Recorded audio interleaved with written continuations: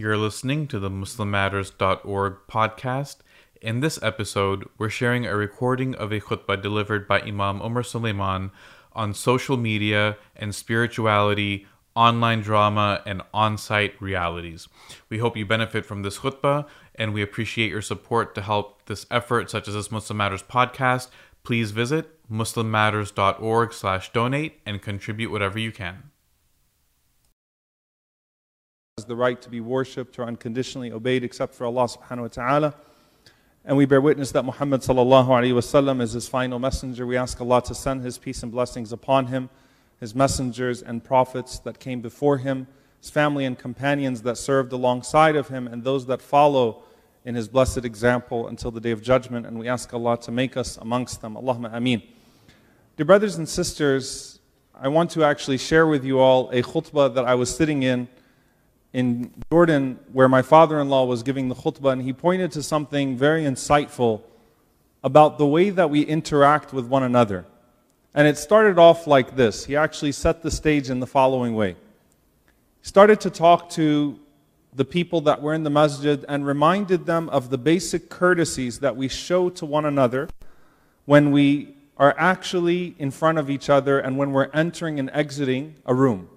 And I'm actually just going to put that, inshallah ta'ala, that image in your head when you walk into a room and you exit a room. And in some cultures, there's more emphasis on how you enter a room, how you exit a room. Everyone says, tafaddal, you go first. The younger person takes to one side and tries to let the elder enter in first. A person says, you're on the right side, and the sunnah is that you should go first. One person holds the door for the others and says, go on out. And there is a beautiful emphasis on akhlaq, on character and on traits and on qualities, in some of these cultures in particular where, it's almost to a point that it's overboard. So after everyone felt good about themselves, he said, now you get into your cars and you start to drive out of the masjid. And you are back on your way and you're driving in the neighborhoods, driving on the highways, and that same person that if they were right in front of you, you would have held the door for, you would have said, tafaddal ammi, to the elder person, go in front of me. You would have humbled yourself and expressed just such a high level of manners and etiquette. Now that you're driving next to them, you're trying to run them off of the road. You're cutting them off. People are screaming at each other and cursing each other out. People exchange nasty facial expressions and more. And all this happens, and it's the same people that were just sitting together in the same room, but now everyone hates each other and is cursing each other out and is showing absolutely no courtesy to one another. Now, this is not specific to a country or a cultural context. It's actually indicative of a human problem, which is that we tend to put on our best display of human manners when it's awkward not to show manners, when it's awkward not to show courtesy. And it's less about the person in front of you as much as it is about you not being perceived in a certain way. It's not necessarily that you're honoring the gray hairs of the person that's next to you, or that you're trying to honor the sunnah, because there's a sunnah that we can apply when we drive too, and when we interact with each other on the road too. It's that I don't want to be perceived as a person of no manners, and I'm following basic cultural etiquette, and so I want to make sure that I don't cut someone off. I want to make sure this person goes ahead of me. And, I sit in a gathering and I might uphold these high level of etiquettes about the way that I carry myself. But then once you're disconnected from that person in a meaningful way, and that person no longer is a human being but just another car on the road, then suddenly all of that goes out the window. And something else happens to you. Something else takes over you. Now add on to this a layer of social media, a layer of WhatsApp and Facebook and Twitter and Instagram and whatever else they got going on. Add on to that the next level of disconnect that we have, where we're still interacting with each other, but we're not interacting with each other as human beings anymore. We're not interacting with each other as people, but just like that person was isolated from you, from the windows in the car, from the vehicle, the layer of protection and disconnect that the vehicle placed between you and someone else, now that person has become a picture on a screen. First, they were a picture behind a glass. Now it's a picture on a screen. And now you are literally going to forget all basic human etiquettes, all basic courtesies, all adab, all akhlaq, all characters, all morals. All that goes out the window. Because you can say more hurtful things when you forget that the person that you're talking to is a human being. You can be more aggressive. You can throw certain words. Think about the dynamics of a husband and a wife that would not dare to say certain things to each other, but the husband leaves or the wife leaves and they start texting each other. And things get wild over text. Things become escalated, naturally amplified, because you forget that the person that you're talking to is a human being, even though it could have been someone as close as your spouse that you were just with. Sometimes you read an email. Sometimes a WhatsApp message goes out. Sometimes something happens online and you have a hard time. You're like, did the computer mess up and put somebody else's name on this? Because you could not imagine that thing being said from someone's mouth in person when two people are standing in front of each other. There's no way that a person would be able to bring themselves to say something so nasty to someone else in person. But again, once you're online, it's no longer two people talking to each other. The more distance that's created between you and someone else, the more that sense of brotherhood and sisterhood and basic courtesy and dignity goes out the window. But now here's the problem. Abdullah bin Abbas radiallahu ta'ala anhu said, describing the ayah in the Quran where Allah subhanahu wa ta'ala mentions that every single lafz, every single kalima, ما يلفظ عن قول إلا لديه رقيب عتيد, that you don't say a word except that there is someone that writes it for you, that documents it for you, that an angel has been there to document everything. He said the documentation of Allah is every expression, every word, and every signal, whether it is expressed, written, or spoken. That's the way that Allah documents. And he said if someone rolls their eyes at someone else in the midst of a conversation, مَا يَلْفِظُ مِنْ قَوْلٍ إِلَّا لَدَيْهِ رَقِيبٌ عَتِيدٌ, it is written. If someone, that's what uff is. People didn't used to say uff to their parents, like literally uff lakuma. It was bristling, looking away, signaling in a certain way. He said if you write something in a letter, back then they didn't have texts, they didn't have social media. If you write something in a letter, expect it to be just as written with Allah subhanahu wa ta'ala as a word that you speak in vain or in ignorance or in haste. It is all captured and written by Allah subhanahu wa ta'ala. Someone was reflecting on the way that American history is going to be taught 20 years from now. How many tweets of the president will be in American history books that kids will read? Tweets, right? Think on Yawm al-Qiyamah, on the Day of Judgment, how many tweets, posts, WhatsApp things that you wrote, whatever it is that you put on there, will confront you. You knew exactly what you were doing when you said what you said, but now it confronts you and you have to answer Allah subhanahu wa ta'ala with it. Now the very basic rule we can take from this, it should be as simple as can be. If you would not bring yourself to say it to someone, don't write it.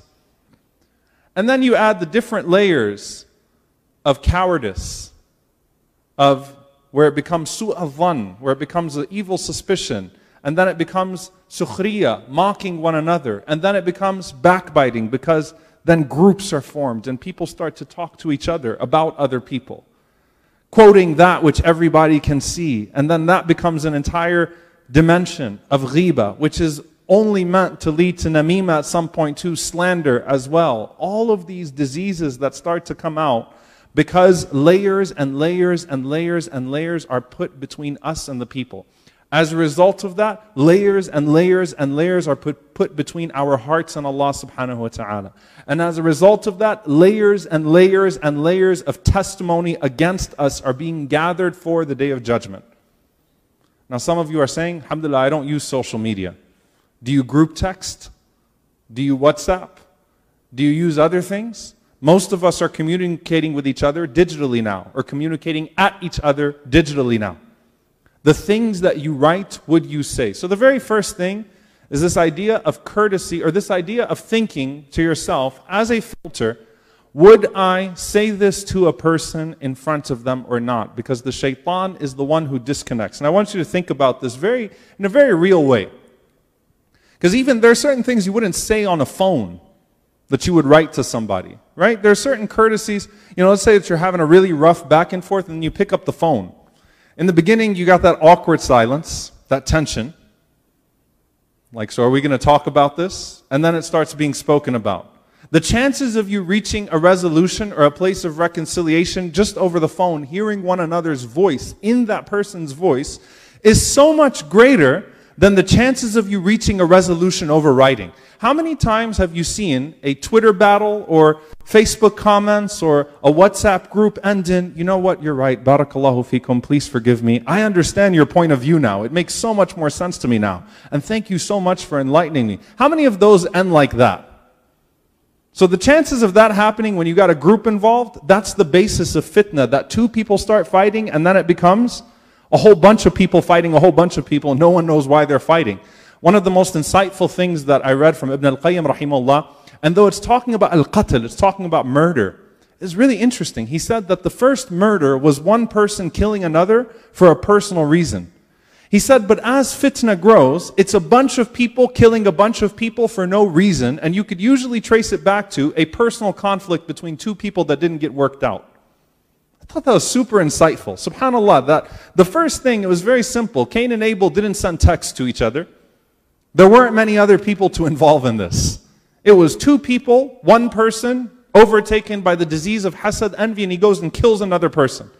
As time goes on, as more people get added to the equation, as more means of communication get added to the equation, suddenly it's a whole bunch of people getting involved. And how many wars were fought over a conflict that started out with two people not getting along or two people expressing something with each other?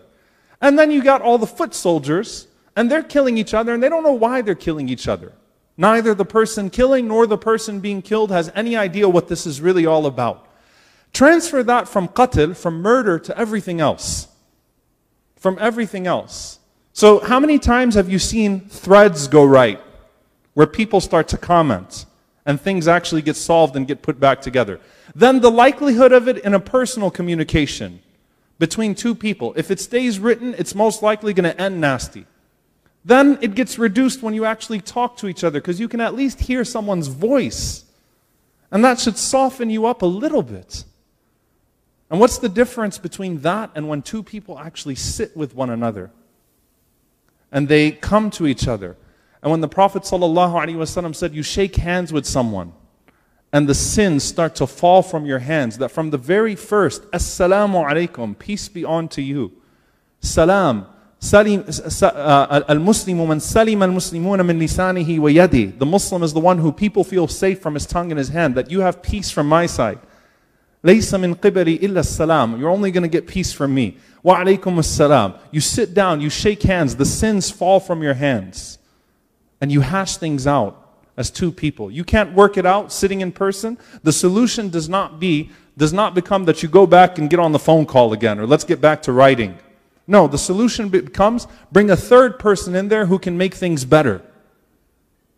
If you're not at a point, but if it's not going to be solved with two people sitting with one another, and with sins falling, and with the shayateen being expelled, then it's not going to be solved the more you distance yourself from one another. Because you know what happens when people write to each other, and they write things about each other? Guess who the narrator is? The voice. When you're reading. You know, when you read in a voice. The shaitan is the one narrating to you. So you're reading everything in the worst possible way. Writing everything in the worst possible way, because the voice is the voice of the shaitan, who knows exactly how to get to the heart of the person that's being attacked, who knows exactly how to make this the worst possible situation whatsoever. So how do we deal with this? Number one, if you're not going to say it to someone, don't write it to someone. Certainly don't write it at someone, and definitely don't write it about someone, which is the worst type, because then you add the element of ghiba, backbiting, gossip, slander, and all of that with the bad adab that was already employed. when it was direct communication. The second thing is this. The saying of Imam Hassan al-Basri rahimahullah ta'ala, which is a very scary saying.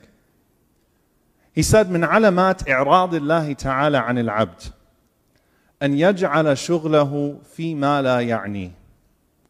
One of the signs of a person being abandoned by God is that God busies them with that which doesn't concern them. They become busy with that which is of no benefit to them. They become busy with that which doesn't concern them. They start following these things. They start digging into them. They never want to miss out on the drama, never want to miss out on where this is going to go.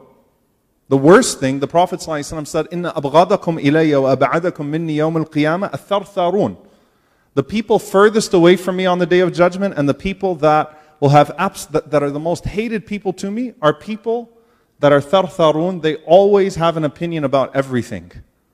That's the first thing, that you actually express an opinion. You know, hot takes is a big thing in social media. You want to capitalize on the news cycle. Make sure you get your take in. Make sure that, you know, you can't let this WhatsApp conversation, la qadr Allah, die without you having your input. Oh no, the Facebook thread's going to become old. I need to make sure I get in on that one. Oh no, people are going to move on. The email thread's going to... Let me make sure I get my hot take in. It's a thing now, right? That's exactly the definition of a thartharun. Imam al-Nawawi rahimahullah said, a person who has an opinion about everything, whether it benefits him or not, whether he's qualified to express opinion on it or not, and whether he's checked his heart, and whether he has an interest in it or not. SubhanAllah, how profound. Do you have any benefit from it? Does it involve you in any way? Is there any benefit to you weighing in? Number one. Number two, are you even qualified to offer an opinion on this? Do you know enough to offer an opinion on this? Either about the area being discussed or the particular situation. Do you have any idea what you're talking about? Number two. Number three, have you checked your heart to see if there is an interest, a deviant interest in this? Because social media is echo chambers, tribes. So your guy is always right and their guy is always wrong. And so you will always spin everything to make sure that everyone knows your guy is right and their guy is wrong. Have you checked your heart with it first? So a thartharun, the one who actually weighs in on it, is in a very hard situation. Allah subhanahu wa ta'ala mentions, وَالَّذِينَ هُمْ عَنِ اللَّغْوِ مُعْرِضُونَ. Those who negate idle speech, speech that has no benefit whatsoever. Speech that has no benefit whatsoever. Not speech that's haram necessarily, idle speech. Laghwi is just stuff that has no benefit to talk about. But you keep weighing in, and you keep weighing in. And Abu Hurairah radiallahu ta'ala anhu said about the man from Bani Israel and his brother, says, وَاللَّهِ لَتَكَلَّمَ بِكَلِمَةٍ أَوْبَقَتْ بِهِ دُنْيَاهُ وَآخِرَتَهُ. He said one word that ruined his life and ruined his hereafter. One word ruined his life, ruined his dunya, and ruined his akhirah. So the first thing is, should I weigh in on it? Most likely the answer is no. Because the Prophet ﷺ said, مَنْ كَانَ يُؤْمِنُ بِاللَّهِ وَالْيَوْمِ الْآخِرِ فَلْيَقُلْ خَيْرًا أَوْ لِيَصْمُتْ. Whoever believes in Allah on the last day, say something good or be quiet. You don't need to say anything at all. The second thing is, why am I reading about this so much? Why am I so interested and curious in how this is going to end up? And that's the second sign of khudlan that we need to take into consideration. We don't want to be abandoned by Allah. Why? Because your interest in seeing how this is going to end is directly correlated to your ignorance of your own interest in how things are going to end for you.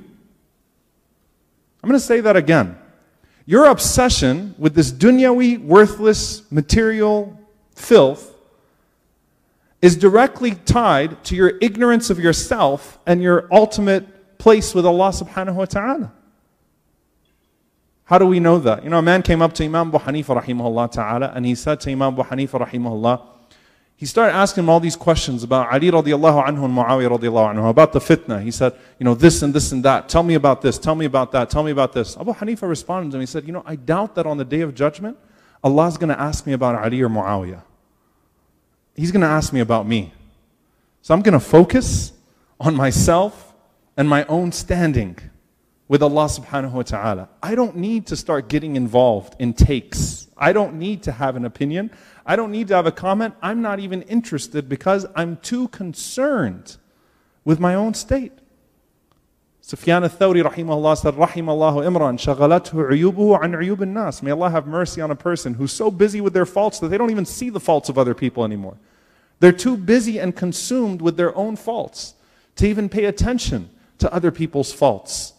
The WhatsApp conversation might end in a certain way.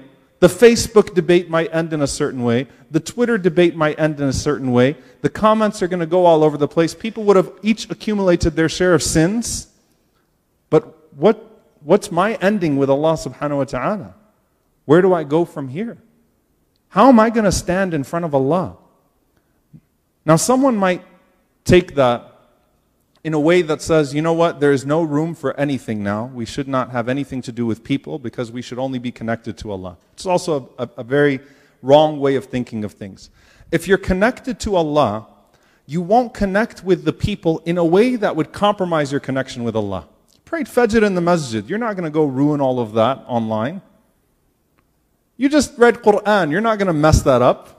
You just found some time for dua. You're not going to ruin that. You're not going to waste your time, your energy, your thoughts, your concerns on things that are going to compromise your connection with Allah. So that's the first one. If you're connected with Allah, then you're not going to be disconnected, or you're not going to be connected with the people in a way that compromises your connection with Allah subhanahu wa ta'ala. However, Prophet ﷺ taught us to connect with people. He taught us to be deeply involved with people, but not to be involved with their sins, or with their faults, or with their opinions, but to be involved with their pain, to be involved with their struggles, to be involved with their concerns in a way that we can help alleviate them. What's the difference between the two? The Prophet ﷺ said, الَّذِي يُخَالِطُ النَّاسِ وَيَصْبِرُ عَلَىٰ أَذَاهُمْ خَيْرٌ مِنَ الَّذِي لَا يُخَالِطُ النَّاسِ وَلَا يَصْبِرُ عَلَىٰ أَذَاهُمْ. The one who mixes with the people and tolerates their abuse is better than the one who does not mix with the people and does not tolerate their abuse. What he meant by that, sallallahu alaihi wasallam, is that the believer takes deep concern in people and is connected to the people, but connected in them in the capacity of khidmah, in the capacity of service. How can I serve people? How can I make that person's life better? How can I do better to bring the deen of Allah to that person? How can I get that person over the hump? It's the exact opposite of the shaitani way of involving with people, which is, how can I boost my own ego, bury that person further in their sin and fault, and keep this chaos that is in my heart also outside of my heart? So mix with the people. Take interest in the people. But when you see someone sinning, don't bury them in that sin. Find a way to get them over that sin. When you see someone struggling, how can I help that person overcome their struggle?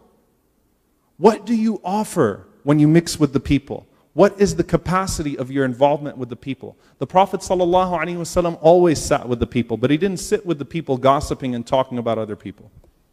He sat with the people about how they could make things better for the people. So there is a healthy connection with Allah and a healthy connection with people. And the very first thing you should do with everything that exists outside of the domain of your connection with Allah is consider whether it's going to benefit your connection with Allah subhanahu wa ta'ala or not. That's the very first thing. And subhanAllah, there is an incident that took place with Anas ibn Malik radiallahu ta'ala anhu. Anas ibn Malik radiallahu ta'ala anhu was pursued by the tyrant Al-Hajjaj. This great companion pursued by the tyrant of Al-Hajjaj. And Al-Hajjaj put on festivals of mockery of his opponents, his political opponents. He actually put on festivals. So everyone come and talk about Anas ibn Malik. That was their era of social media, literally a social place for distributing how to lampoon the opponents of the tyrant. And many of them were Sahaba and Tabi'een. So they used to get together and they'd curse and make fun of and mock Anas ibn Malik. They'd mock Sa'id ibn Jubair. They'd mock Ibn Sirin. They'd mock all of these people, righteous people. And Anas ibn Malik radiallahu ta'ala anhu was walking by one day. He literally went to the marketplace. He bought himself some apples. I mean, think of the image. This man who served the Prophet ﷺ for all these years, did khidmah to the Prophet ﷺ for his entire childhood, lived long enough to teach people the sunnah of the Prophet ﷺ, a man who lived well into his old age, just going about his business. He goes and he purchases some apples and he's walking back to his house, and he walks right past the festival, and he's got a smile on his face, he's got his head down, and he's doing dhikr. He's remembering Allah. As if nothing is happening around him. As if, like, right a few feet away from him, people are not cursing him and taunting him and mocking him and saying all these things. And a man ran out to him and said to him, aren't you going to do something? Aren't you going to get in there and say something? And Anas ibn Malik radiallahu ta'ala anhu said, Wallahi, law aradtu, lasarraftahum bi kalima. Said, Wallahi, if I wanted to, I would have said one word and it would have caused all of them to disperse. He said, but that would have been the loss of saying a word that is pleasing to Allah instead. Allahu Akbar. That's special. That man had his core. He had his place with Allah. So I'm not going to worry about that. I've got to worry about this. And Umar radiallahu ta'ala anhu said, speaking with Allah is a cure. Speaking with the people is a disease. Sometimes you just need to, you know what? Reduce it. Nothing should get in between this. Nothing should get in between this. You are prohibited on the day of Jum'ah from even tapping someone on the shoulder. This is a good time to remind people. Can't use your phones in Jum'ah. No texting in Jum'ah. No talking in Jum'ah. No even saying salam to the people in Jum'ah. No saying this to the people in Jum'ah. Don't wave to anybody in Jum'ah. Jum'ah, you're supposed to be focused entirely on what? Remembering Allah subhanahu wa ta'ala and considering how what is being said applies to you. Why? Because you work enough and you do enough where everything that we do in life is pretty much distracted. There is no other time outside of salah in a congregational gathering where it is prohibited, it is haram to the point it would nullify your Jum'ah. To talk to somebody, even in exchanging salam, according to many of the scholars, would nullify your Jum'ah. Because you need to focus on yourself. It is possible to sit in a crowd with 1,000 people and be entirely concerned on your relationship with Allah subhanahu wa ta'ala, to the point that you're not even allowed to say salam to the people next to you. You can do that after, inshaAllah ta'ala. Connect yourself to Allah in a way that you only connect with the people in ways that are beneficial to your connection with Allah subhanahu wa ta'ala. And that's it. We ask Allah subhanahu wa ta'ala to forgive us for our shortcomings, to connect our hearts with Him in ways that would connect our hearts with the people in ways that would benefit our standing with Allah subhanahu wa ta'ala. We seek refuge in Allah subhanahu wa ta'ala from losing ourselves in that which is not pleasing to Him. Allahumma ameen. أقول قولي هذا واستغفر الله لي ولكم ولسائر المسلمين فاستغفروا إنه هو الغفور الرحيم.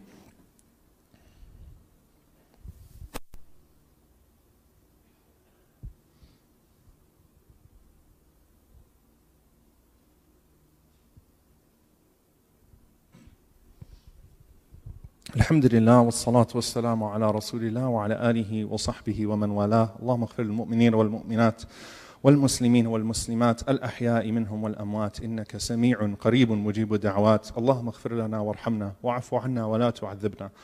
ربنا ظلمنا أنفسنا وإن لم تغفر لنا وترحمنا لنكونن من الخاسرين. اللهم إنك عفو كريم تحب العفو فاعف عنا.